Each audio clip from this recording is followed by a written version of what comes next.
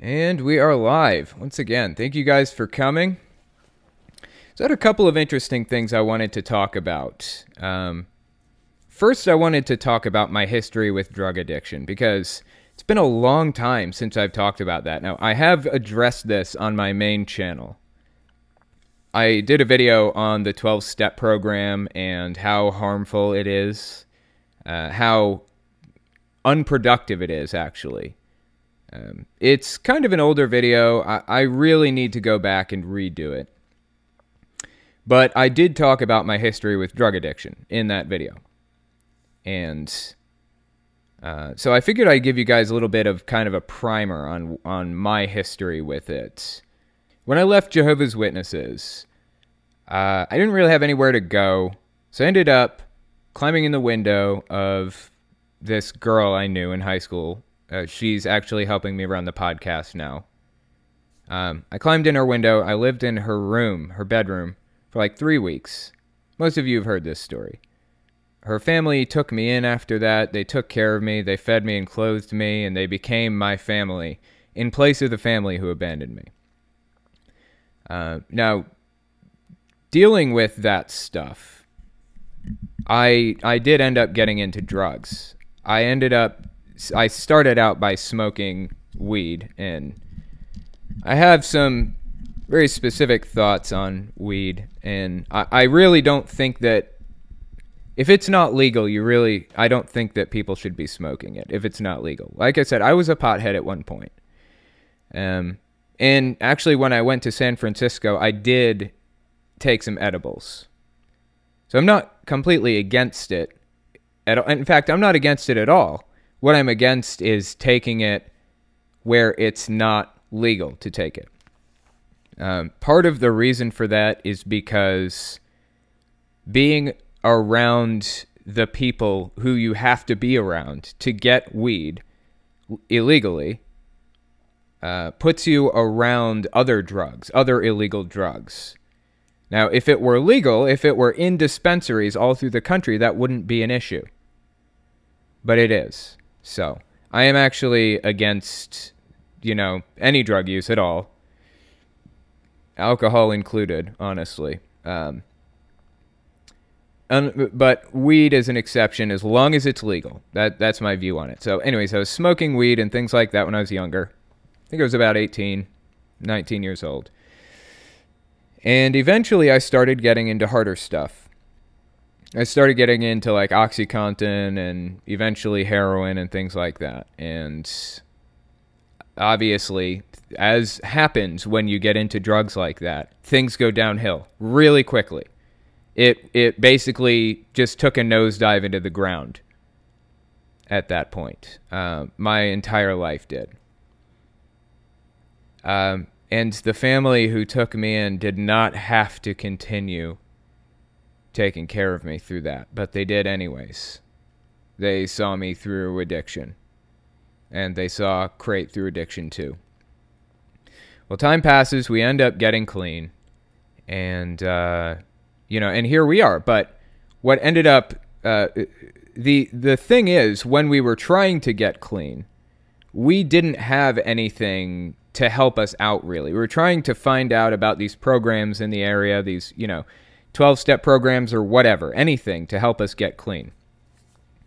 And we heard about this drug called Suboxone, and it was supposed to help you get off of opiates, right? So we ended up taking Suboxone, and it was like a miracle drug. It worked. It got us clean, both of us.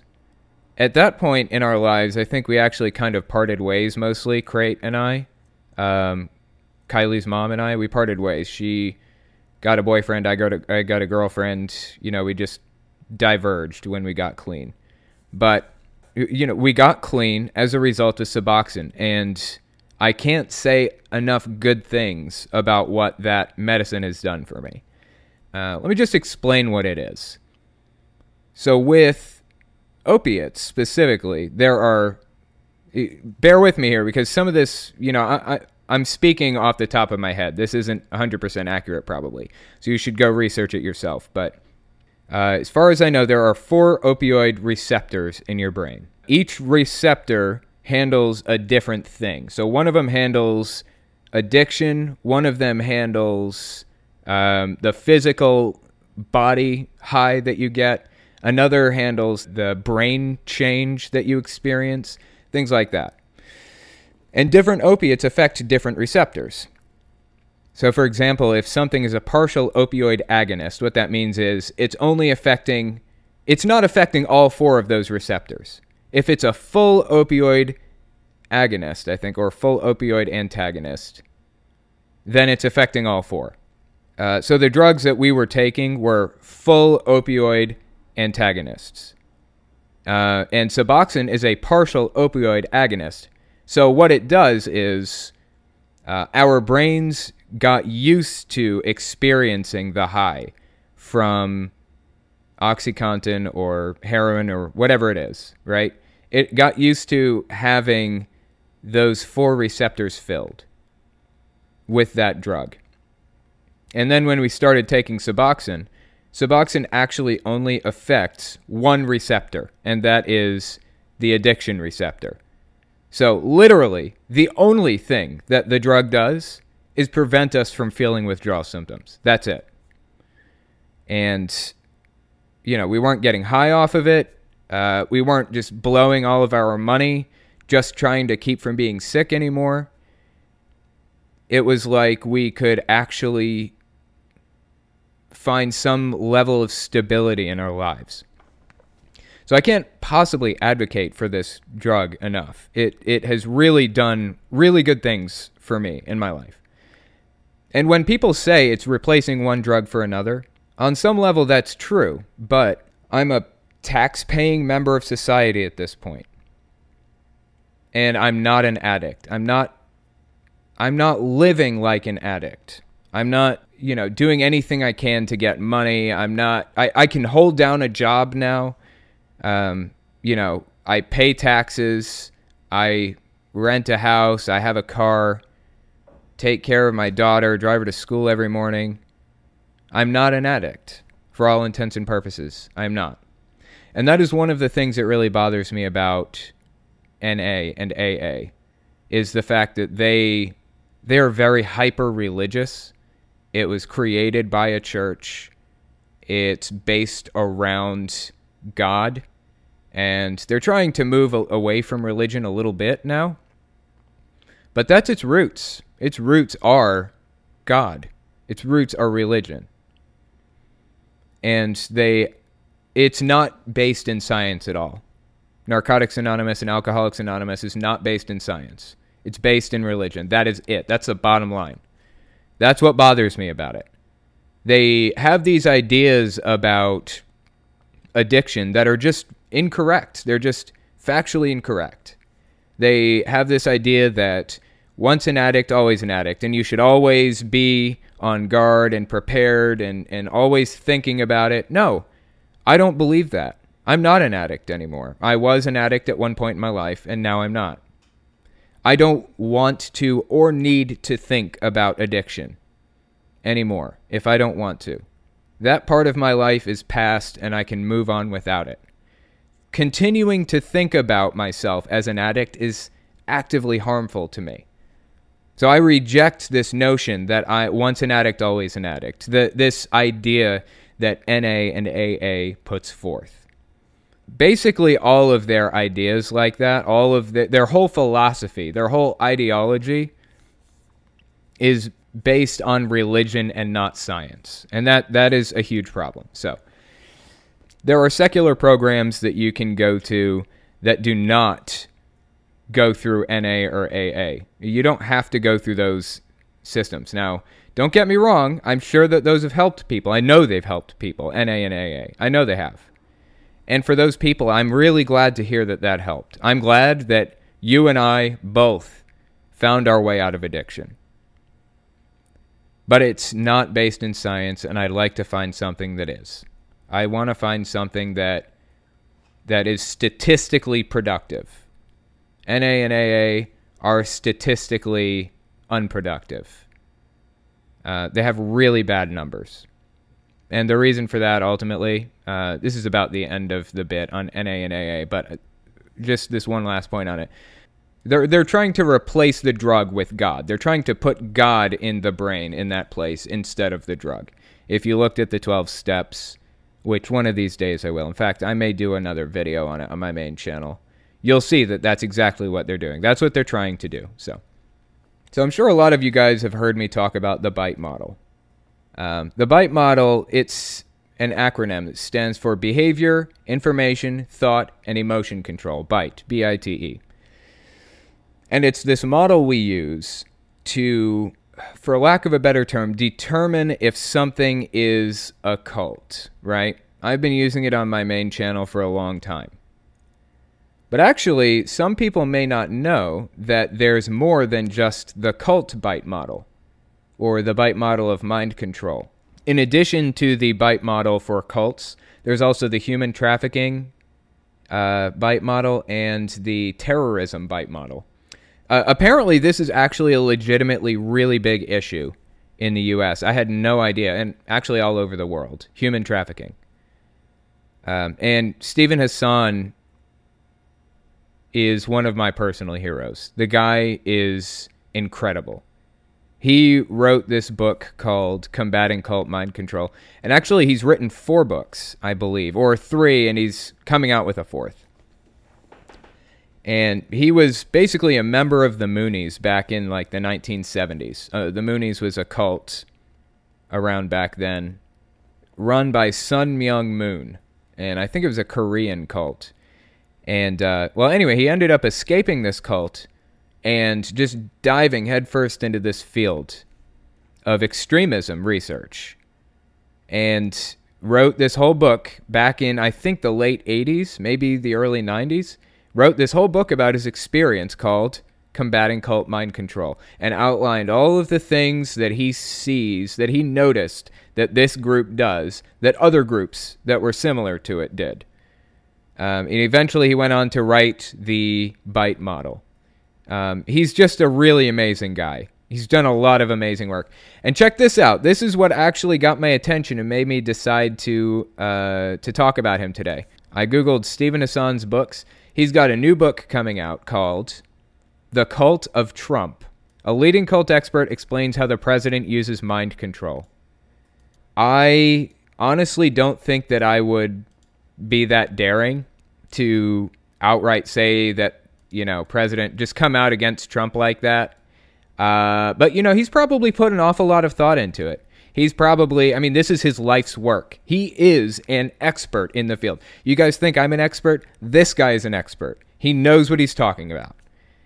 He is pushing the field forward, and I am standing on his shoulders. So, if he believes that Trump is using mind control, aka undue influence, then I'm inclined to believe that he may be onto something, and I'm willing to take a look. I'm willing to give it a read and see what he has to say. As far as I know, that book actually comes out in August, I think. Yeah, August 6th is when it's supposed to release. I'm going to have that thing on pre-order. That's going to be interesting. Unfortunately, he doesn't really release his books on audiobook. Combating Cult Mind Control is on audiobook, and I just re-downloaded it today, and I'm going to give it another read. But yeah, the other 2 are not on audiobook. It's disappointing to me. Hopefully they'll put them on there. But anyway, honestly, I can see where he's coming from with this Trump using mind control. When people hear the word mind control, they view it as kind of this mystical, murky thing that they don't really understand. But really, mind control is basically synonymous with something called undue influence. And undue influence is a word or a term, a phrase, that Steven Hassan coined, I believe. It's basically unfairly influencing somebody when they don't have the understanding or the knowledge necessary to make an informed decision. You just look up undue influence. It says, influence by which a person is induced to act otherwise than by their own free will or without adequate attention to the consequences. So you can convince a 10-year-old that they should get baptized as a Jehovah's Witness, and they will tell you until they're blue in the face that it's their choice and they want to, and they're not being influenced, and that's what they want to do for the rest of their life. But they have no understanding of the consequences. They have no idea. I mean, they've been influenced to the core through that whole process. And that's what undue influence is. Whether the person realizes it or not, they're being influenced. They're being controlled. That is what mind control is. Influencing people to make a choice or feel a certain way about something without understanding what the consequences are, even if they insist that they do. So, yeah, that's the term that Stephen Hassan coined. And going back to the cult of Trump, a leading cult expert explains how the president uses mind control. Just look at it that way. A leading cult expert explains how the president uses undue influence. Do you feel like at any point Trump convinces people of something, convinces them that one way is the correct way or this is the best idea, without them really understanding what the consequences are of that choice? Do you see any of that? I don't know. Honestly, I feel like Trump is just a big dumb idiot that's just along for the ride. And people are pulling the strings in the background, making choices and convincing him to do this thing or that thing. That's just the way I see it. I don't know if that's correct or not. I don't think that he's a big mastermind, honestly. That's my issue.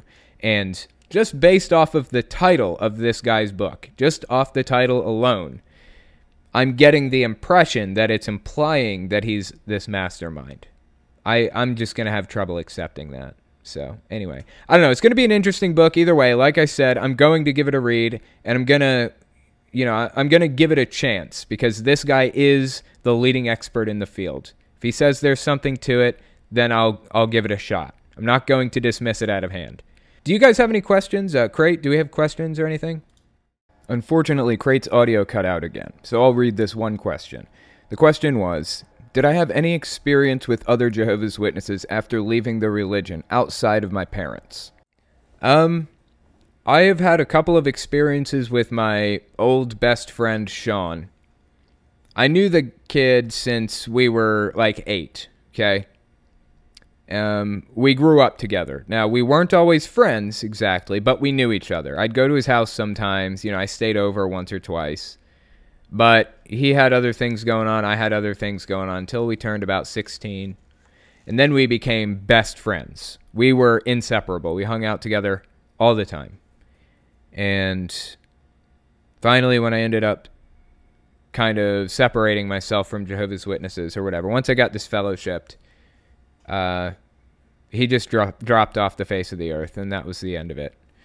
So you could say that that's one experience that I've had with Jehovah's Witnesses outside my parents. I lost my best friend, Sean, and that hurts.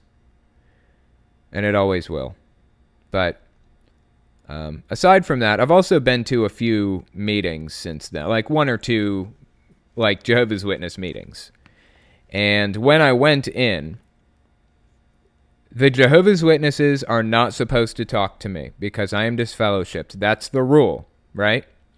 Usually they will pick a single elder that is allowed to talk to me and ask me if I need literature, if I need a Bible, if I need a magazine, or whatever. Just if I need some kind of script, like some kind of materials or whatever. Otherwise, he doesn't talk to me. That's it. But when the last meeting that I went in, and the elder designate gave me a Bible and a magazine. I sit down, and after the meeting ended, I had sat behind Sean's parents.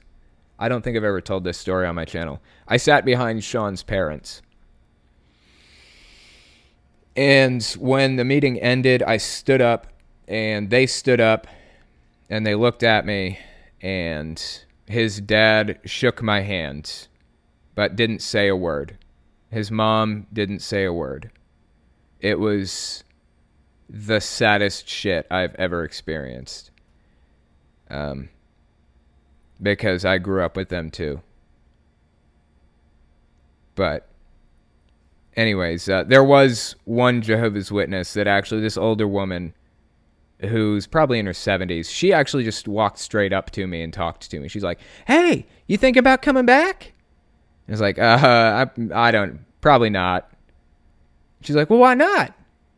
Kind of pushy, you know, just breaking the rules overtly right in front of everybody to try to get me to come back. It was an honorable effort, but she has no idea who I am. I am an apostate to the core, and I take pride in it. If she had known that, they wouldn't have let me in the Kingdom Hall for fear Satan would have gotten in. Kind of funny to look back on it now. Anyway, yeah, that story's over. Did you have another question for me? Okay, so the second question is, have you ever been so broken that you never thought you could go deeper, but you still managed to? Yeah, I have. You know, this whole Jehovah's Witness thing, I thought for sure broke me. Just losing my friends and my family like I did really sucks. It's the kind of thing that is hard to understand unless you experience it. And I didn't know that I would ever recover from that, really, but I am recovering from it. I mean, it's always going to be in the back of my head. There's another Jehovah's Witness YouTuber who I've talked to a couple of times. He's smaller, but he was on Twitter the other day, and he said something like he had a shower thought. Every event in his life from here on is going to be sad. His parents aren't going to be at his wedding. He's going to receive a message that they've passed away through text. He's not going to be allowed to attend their memorial or their funeral. Every event for the rest of his life is going to be sad, and that's true. It is a constant reminder. Every major event in your life is a constant reminder of this painful shit. But I am as over it as anybody can possibly be at this point in my life. I have family who cares for me now. I mean, I have people around me who care for me. I don't need that family anymore. I don't need them anymore. But I still talk about it on my channel, like my main channel. I still explain and describe these emotions as vividly as I possibly can, because I want people to understand that I know what it feels like to be in their situation. I mean, there are a lot of ex-Jehovah's Witnesses watching my channel who are right now 16-year-olds kid. At this moment, I know of multiple, 3 or 4 of them personally that I talk to who have been kicked out of their homes by their parents at 16, had to move out, living anywhere they can, living on the street. I mean, you know, you sit here and you say that's illegal, they can't do that. That's true, that's illegal. But the parents aren't actually kicking the kids out. What they're doing is making the kid feel completely unloved, unwanted, uninteresting, until the kid doesn't want to be there anymore, and then they just leave. That's how it works. It's illegal to tell the kid to leave, so they make it so miserable that they don't want to be there anymore. That's how it works. I know of multiple, 3 or 4 that I talk to regularly who are going through that right now. And the reason I talk about it on my channel is so that those kids understand that I know what it's like. I've been through it too. So, anyway, go ahead. What's the next question? Okay, this one is, can someone be in a cult-like mindset without ever actually being in a cult? Oh, yeah. Yeah. I can think of multiple examples right off the top of my head.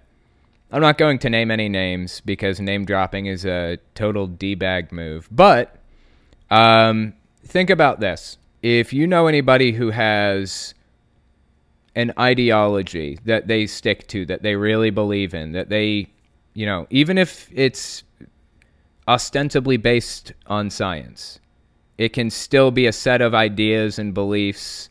And if those ideas and beliefs are challenged or attacked, then they lock down into their position. They get this persecution complex. They have this extremist black versus white, us versus them kind of mentality about things. Think flat earth, okay? People who believe in the flat earth. They have this us versus them conspiracy mindset. These people are wrong, they're lying. All these others are lying. I mean, these 50 corporations are lying. Big Globe is lying to us. All the telescope manufacturers, all of the globe manufacturers, all the airlines, everybody's lying to us. And if you say otherwise, then you're persecuting me. If you won't hire me because of my beliefs, then you're persecuting me on flat earth. If NASA won't hire me to work on their rockets as a flat earther, then I'm being persecuted. That kind of thing. I think that there's a lot of extremist mentality, not just like cults. I mean, obviously, so with the SJW, anti-SJW debate, I'm not going to say that one or the other is a cult. I don't believe that. But there is extremist behavior. There is that cult-like mentality on both sides. Both SJWs and anti-SJWs have this extremist cult-like mentality. Persecution complex, black versus white thinking, the whole 9 yards. So anyway, yeah, what's the next question? You got one more for me? Yep. The next one is a fun one. Have you ever been hit on by a guy? Oh, yeah, constantly. I'm trying to think if it's happened in real life or just on the internet. Yeah, it's happened in real life, too. But mostly, since getting on YouTube, I get a lot of comments from guys saying how hot I am. It's not usually girls. I mean, girls do, too, sometimes. Typically, it's dudes. Yeah. I'm honored. I appreciate that, guys. That's nice of you. I am straight, though, so it's kind of a lost cause. You're barking up the wrong tree, but I do appreciate that. The first guest I have here is ex-con Catholic. Okay. Are you there? Can you hear me? Yeah, I can hear you clearly. How's it going? I'm doing great. It's good to hear. I finally have gotten my medical MJ license. Okay, nice.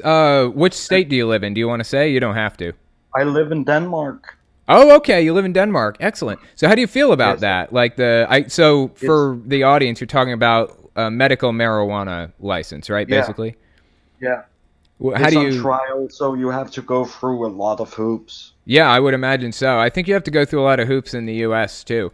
What do you think of it? How do you feel about the whole thing? Are you pretty happy about it now? Yeah, I am, because I used to be an opioid addict too. Okay, nice. So we got something in common. Yeah, I used to be on patches, fentanyl. Yeah. Yep.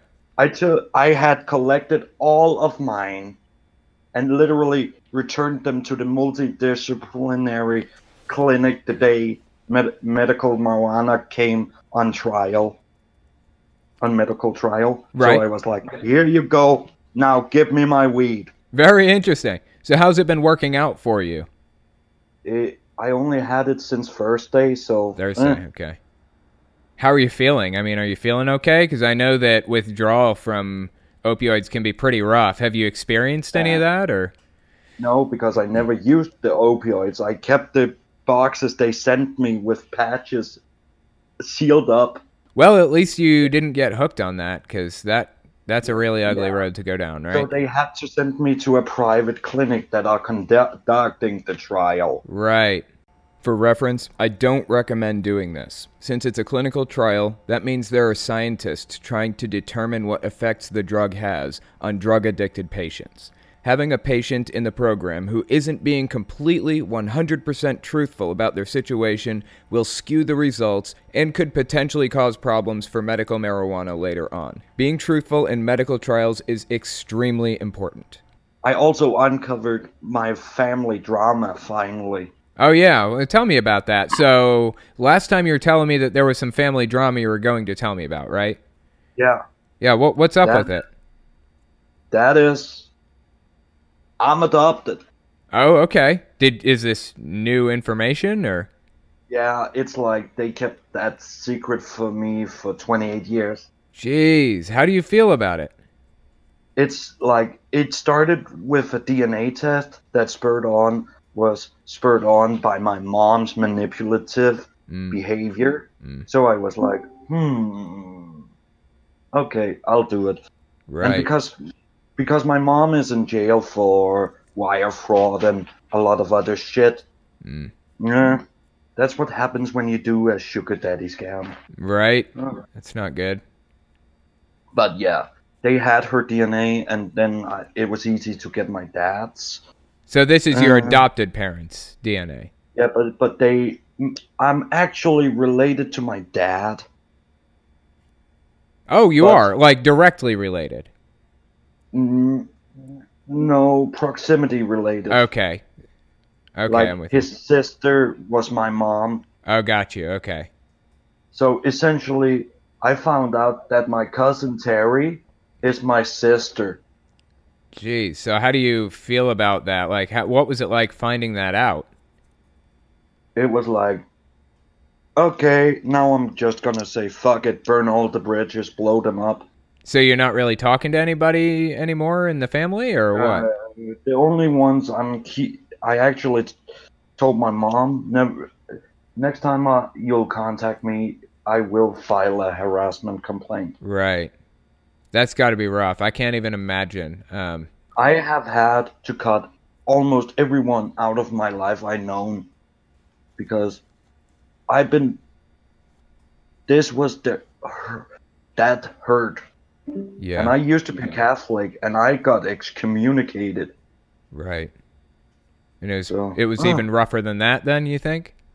No, it was about the same thing. That's rough, man. I mean, that's not good.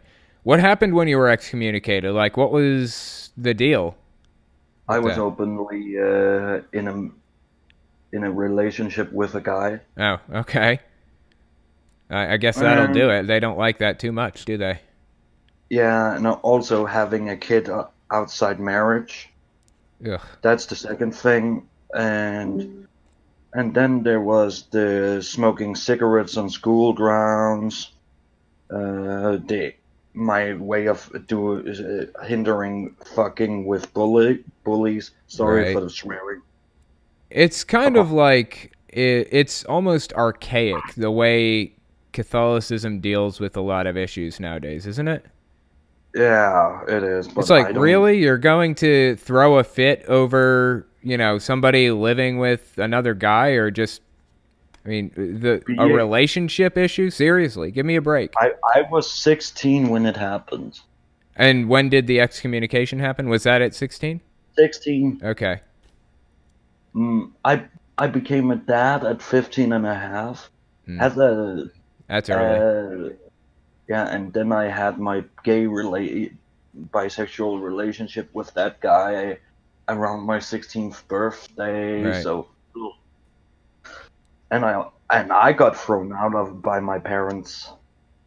You got thrown out of your house by your parents, you say? Yeah, literally. Like at 16 or so? 15. At Christmas 2005. That's ridiculous, man. It was minus 12 degrees Celsius outside. Right. What did you do? I had to go up to fucking social services and sit and wait till they opened the next morning. That's outrageous. But I got emancipated, which means I got my own apartment. Right. I got a job. Are you happy about, like, the way things have gone in the end? Like, how do you feel about the end result of everything?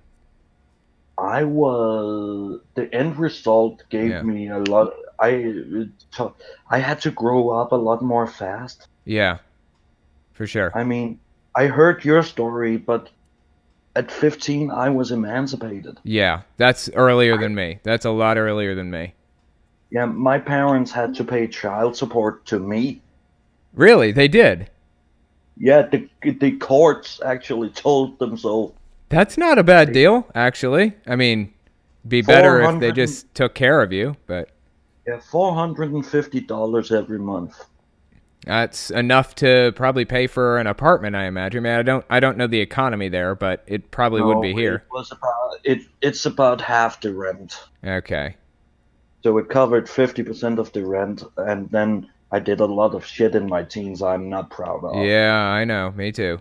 What about like so what about school? Did you ever get to finish school or Um, I ish. dropped out personally. I dropped out of high school. Here, if you get kicked out in 8th grade, they kind of use your midterm as final exam. Oh, really? So I Okay. actually went out with an A plus. That's not a bad deal, actually. Really?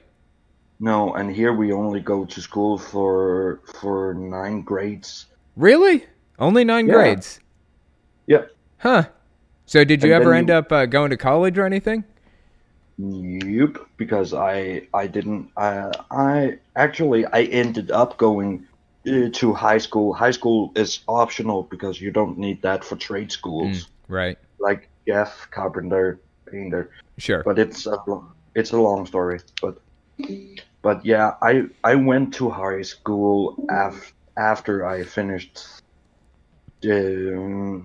after I finished my some other shit I've done where Right. I got a prison sentence. Mm. So That oh, happens. actually, That happens when people are, but my prison sentence was 2 years military service. well, I guess that's better than sitting in a cell, right? How was it? How did it Yeah. work out? It worked out okay. I got after that to actually pay for an apartment while I was studying. I worked as a wild care, like an animal care technician Huh. for wild animals, building feeding stations, finding them if they got like wounded by hunters that couldn't That's shoot actually right. kind of cool. Yeah. That's I mean, that's a skill. Do you use that today or? No, Oh, I that's don't. a shame. Sadly not. That's Because cool though. I mean, they- that's a cool little career path that Yeah. you could have gone down if you wanted to. Yeah, but they made cutbacks, so Yeah. I got fired, Ah, and I quit college real fast anyway, because I flunked out because somebody stole my paper. stole your paper? Yeah, he stole my paper and presented it as his own. Oh, that's messed up. Really?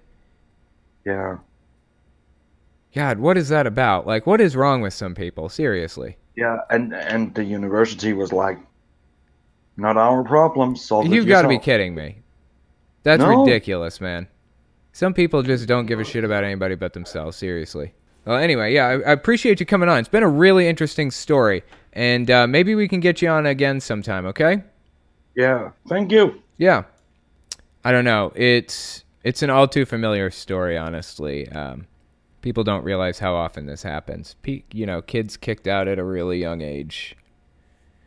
They're not, like I said, they're not necessarily kicked out. Like ex-con Catholic was kicked out, like outright kicked out. But a lot of the time what happens is the parents tell the kids they don't want them there anymore and stop talking to them. They won't eat dinner with them anymore. They won't do anything. They won't even look at them anymore. And the kid just doesn't want to be there anymore. It's better to live on the street than to be in an environment where you're hated like that. It's really painful stuff. Next person on the list is KSA Dark Ace. Are you there? Can you hear me? Hell yeah, my brother. How's it going? Good. Can you hear me okay? I can hear you okay. Yes. So, Am I a little loud? Well, you were, but I adjusted it, so it's good. You're perfect. So anyway, yeah, tell me, like, what religion are you from originally? Are you still religious, or? I've actually been a part of 3 religions. Yeah. So I was Christian, and then I became Catholic after I was kicked out of my Christian church. Wait, And, so you were Christian and then you were Catholic? Yeah, so because I was actually kicked out of my Christian church because my age apparently wasn't what they wanted to help spread it. I don't understand. Right.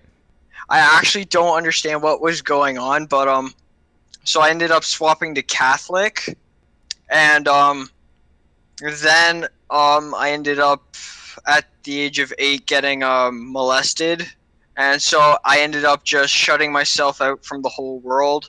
Yeah. And I hear all you guys talking about your challenges, and they are huge, and I'm like, well, I'm just over here. I was molested and raped. Yeah, that's not good. That's bad, and it's a familiar story. I know a lot of people who that happened to. So how are you dealing with it now? Are you dealing with it okay? Have you made it through?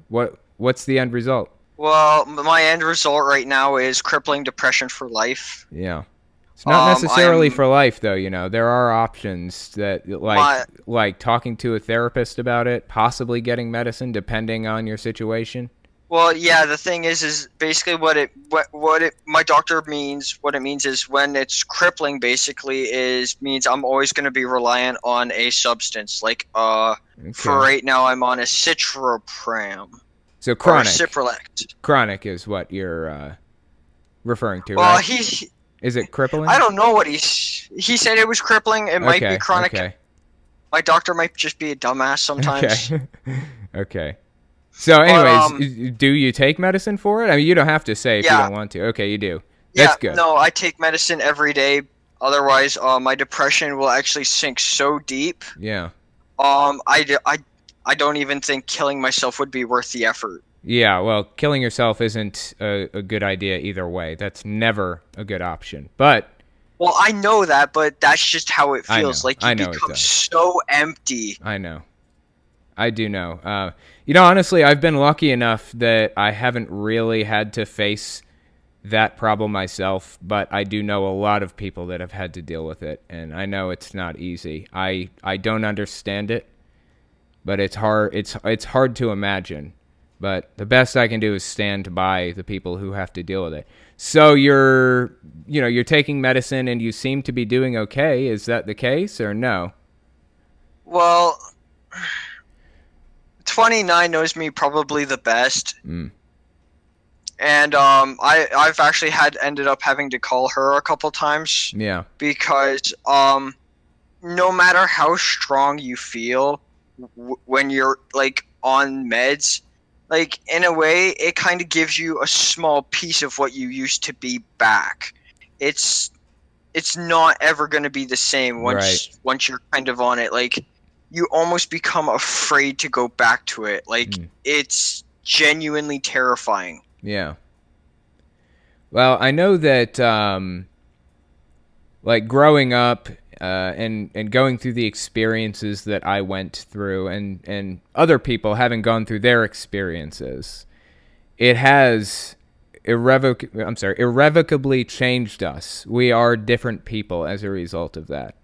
But personally, I have tried to embrace who I am as a result of that and use it to prevent it from happening to others. That's what I've tried to do. Have you ever thought about getting involved in some kind of activism or anything? Actually, yeah, I did. When I was 10 years old, 2 years after I was molested. Yeah. I actually, so I ended up going to a woman's shelter with my mother. Yeah. Because my dad became so hostile towards us. It was, yeah, he actually did hit me, and I do have a dent in the back of my head from him hitting me with a stone pan. Yeah, I've been there, actually. I understand. Really? Yep. That was actually one of my questions. Have you actually ever suffered abuse? Yes, I have. My dad was very physically abusive. Although it was like he's bipolar, so it was kind of like in every 6 weeks kind of thing. He would like just physically attack me, just come at me. And yeah, and that was like every 6 weeks from about, I don't know, 11 years old until 17, somewhere in there. And so yeah, I have physical scars too. Yeah, so the one time I went to the hospital, Yeah. we actually didn't know that I had a dent in the back of my head. And we were taking x-rays for my mouth because the one time I fell actually and I hit my head off the curb. Right? Oh God. Yeah, so I was a very clumsy child. Like somehow I managed to break steel pots and pans. Yeah. I broke them off everything apparently. That is insane. So what's like, I guess you and your mom seem to be, in a good relationship, or? It's very hard to like explain because I technically don't have a good relationship with anybody. After I was molested and raped, yeah. As I said, I shut myself out from the world. Yeah. That ended up taking up 4 years of my life.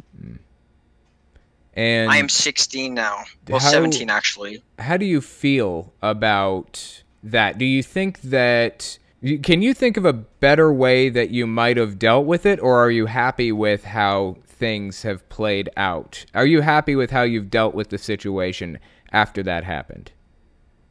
No. But if anyone has gone through what I have gone through and don't know how to deal with it, my only advice to you is do not do what I did, because you will regret it so much Don't shut later yourself on. in, you mean?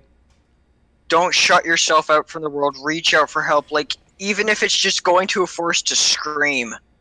Yeah, I think that that's sound advice. I definitely think that you should reach out and talk to others, especially who have had similar experiences, and or a therapist who can, work through that stuff with you.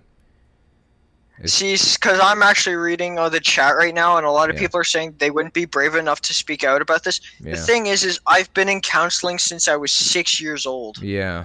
I've been in tiny rooms, white padded rooms, straight jackets. Like I've been in so many different types of suits. So you don't really feel what's the word I'm looking for? You don't feel shy about discussing it, I guess, is what you're saying. No, because you can say it 100,000 times, and like it only gets easier every 10th time. Yeah. Like I get some people will be still self-conscious about it, and that's fine. That's who you are. Yeah. But the thing is like the only way you can actually get better is by reaching out to it. Yeah, I agree. And I don't think that. I don't think that it would be helpful to say that anybody's looking for attention. Either way, I am glad that you're getting help. And actually, I appreciate that you're coming on here and talking about that. And I appreciate that you're giving the message that you're giving, saying that people should reach out for help, because that's extremely important. And there aren't very many people that are willing to talk about it because it's a hard thing to discuss.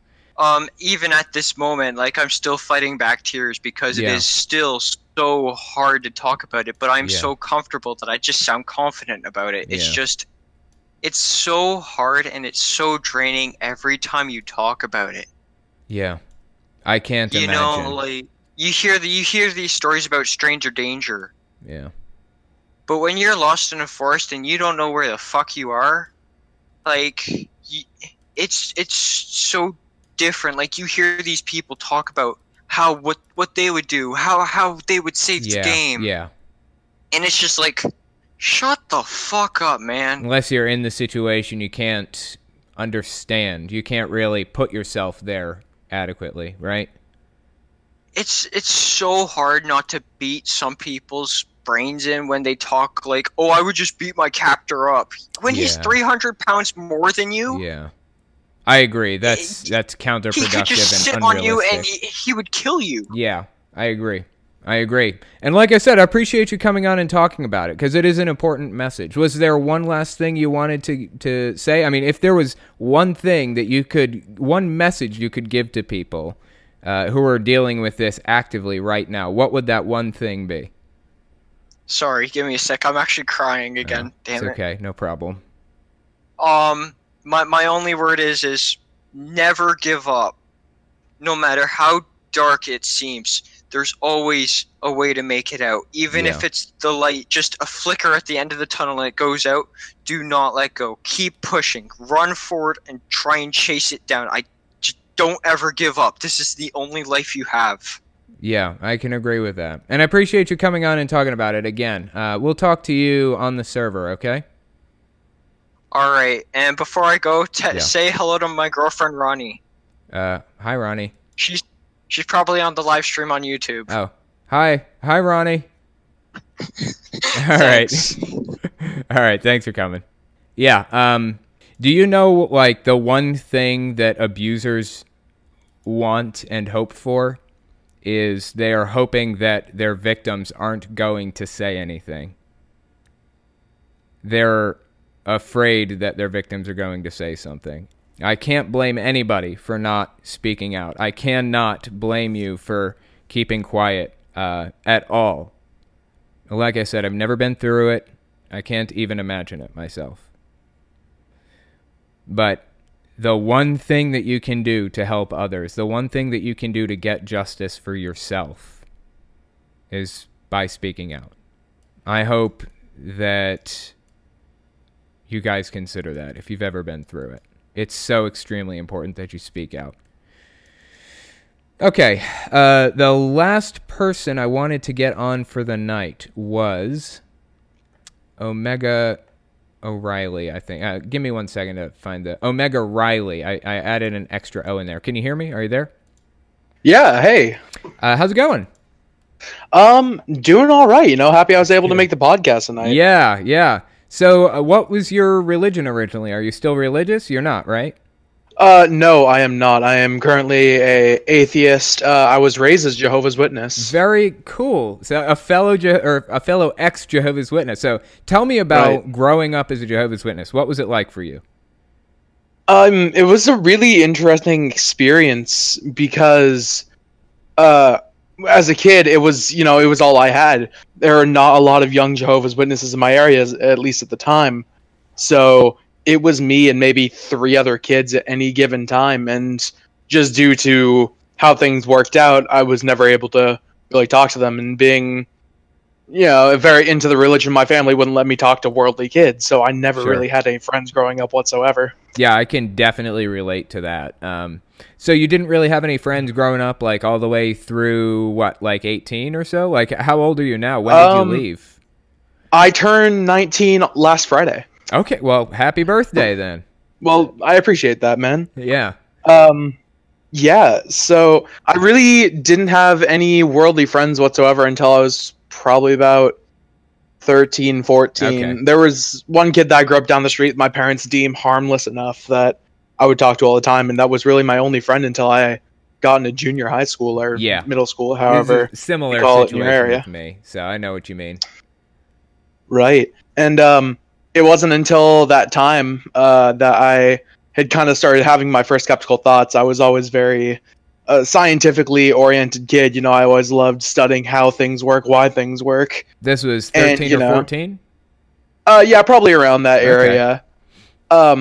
I started asking my first couple questions, and I hated myself for it because I was just terrified of all these horrible thoughts I could have against my God and Creator and all that kind of stuff. Right. But I kind of stopped earnestly practicing when I was about 13, but I continued going to meetings and answering at the Kingdom Hall and all that until I was about 15 before I actually got the courage to say something to my mother. What did she say? What was her reaction? It couldn't have been good. It wasn't spectacular. I will say, considering how much worse it could have been, I'm very thankful for it. Because while she was much less than happy, she didn't kick me out. Okay, that's something, right? Yeah, and I find it really interesting because as much as devout she was, then she recently also began questioning things more and more. Well, I don't know if that's correct to say. She recently disassociated with the religion. She still completely believes that it's the truth and that it's the correct way of living, but she began living a lifestyle which in no way is congruent with how a Jehovah's Witness should live. She began polyamorous relationship. Ooh, that's not good. Yeah. Yeah, that was a little bit of a shell shock to ram from good Christian mother to that. I know. That's crazy. So what happened with that? What was the end result? Well, she's been with her current boyfriend for about a year. Before that, it was her and 2 other women with one gentleman. That's crazy, man. Yeah. Oh, it gets better. My favorite part is that for a period of somewhere between a year and 6 months, one of her, as I always jokingly called them, sister wives, lived with us. Oh, man. So I'm sorry, what's up with your dad? Was he not in the picture really, or what?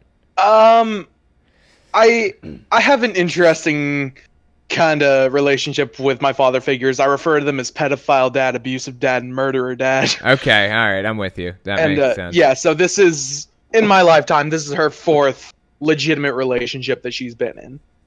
She's got bad luck with relationships, doesn't she? Yeah, a little bit. This time around, I will say that the guy she's with, and they have been in a monogamous relationship for about a year now. Okay, so they've been in a monogamous relationship, you said? Yes, Okay. with the gentleman that she was in the polygamous relationship with. Okay, all right. I will say that he does seem to have her best interest at heart, and he is earnestly a very nice guy. Okay, that's something. It would have been nice if, maybe they'd found each other, like, when you were a lot younger, wouldn't have to go through all the other stuff, right? But I mean, it is what it is. No use crying over spilled milk. Right. It builds character, all those things. Right. God. Character, that's the word. Yeah. But anyway, yeah, that's crazy. So how old were you when your mom kind of started going down the wrong path in Jehovah's Witnesses' eyes? I would have been 17 at the time. Okay, so it's not been that long. Though, well, that's when she overtly started doing things against it, though there was a considerable period of time before that where she was doing things that were not necessarily in lines, but they wouldn't have been anything that would have had her talked to. Right. Okay. Yeah, like she was seeing people outside the religion, that kind of thing. Oh yeah, that's frowned upon. Right. And her second husband, my stepdad, he was outside of the religion as well. Okay. So he lived with us for probably 6 years. And I assume they were married, right? Yes, they Okay. were married after a period of time. He lived with us for about a year beforehand. So the Jehovah's Witnesses didn't really have much to say about that, I guess? It was kept very much under wraps, Right, I believe. gotcha. I don't know. I find it interesting because I feel like a lot of the witnesses in our area, they're not as rabid and devoted as I'd always seen it. So I think that kind of helped a lot to make me think, oh, we're not the crazy ones. Right. Are you when in I was the younger. U.S. or in another country? Yes, I'm in Washington State, Okay. south of Seattle. Fascinating. Like it sounds like it's a little bit different there than in most places. I guess so. I think it's just because, you kind of have that area. You could really think of the Bethel as the epicenter, and I guess it gets a little bit more relaxed as you get further away from it. Yeah, and actually, come to think of it, I cannot speak to this personally because I've never witnessed any of this, but I have heard a lot of stories from Jehovah's Witnesses about congregations being involved in like wife swapping and polygamous relationships with each other and stuff. I can't verify any of that, but I've heard that it happens. So that's really fascinating. yeah, it's like really just so completely different from what they teach, and their culture and everything. Right. It's bizarre. So how do you feel about the religion now? Like, where do you stand with it? For the longest time, even though I'd kind of fallen out of it, I had still really believed in a lot of the core beliefs, and I Yeah. wouldn't even bat an eye at some of the weirdest things. And I remember, probably about a year ago, I watched my first video by you. You were really the first person to get me to really look at things with Awesome. a critical eye. And I remember it was the How to Troll Jehovah's Witnesses video. Yeah. And I looked at it as you would kind of expect someone in a witness mindset to think. I was like, oh, how is this scum of the earth Yep. going to dare bring about my all that. Yep. And then I watched it and I was like, oh, that was actually like really well thought out and Yeah. all that kind of thing. I was like, man, you brought me with the clickbait title. Yes, that's awesome. And from there, I just kind of started watching more and more and realizing how many of these beliefs and how many of these biases I had were just absurd. Like the fact that I had never thought of shunning someone entirely as something that shouldn't happen. Yeah. Got the chance to look at things a little bit more objectively and see how Yeah. reasonable it was. Yeah, that makes sense. A little bit of that out-of-body experience kind of thing. Yeah, yeah. Well, I'm glad that you found your way out, seriously, and I'm glad that I could have some small part in that. That makes me happy. I'm glad to hear that. I really appreciate that, man. Yeah, yeah. And again, happy birthday, and thanks for coming on and talking to me. It's been interesting, all right? Yeah, thank you so much for having me, man. I'll probably sign up and see when I can get on here again. Yeah, that another sounds time. good. That sounds good. I'll talk to you right. next time, okay? Yeah, it's been a pleasure. All right. Yeah, that's really crazy. I think that's one of my most viewed videos, the How to Troll Jehovah's Witnesses video. That's in that video, I think it's up to like 500,000 views or something now, somewhere in there. I go into it as though I'm explaining what to do when a Jehovah's Witness comes to your door, how to fuck with them. But I start talking about my own experience with it and how when I was 10, I had dogs released on me when I was knocking on doors. And any sane, honest, reasonable, good person knows that that is wrong. That is not okay to do to a 10-year-old. With the circuit overseer is who I was with.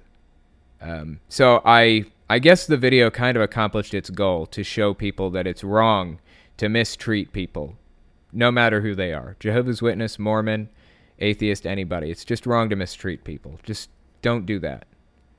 Anyway, I'm glad it accomplished its goal. And yeah, we're coming to the end. I appreciate you guys coming on and giving this a listen. That's the end of our time, and I will talk to you guys next week.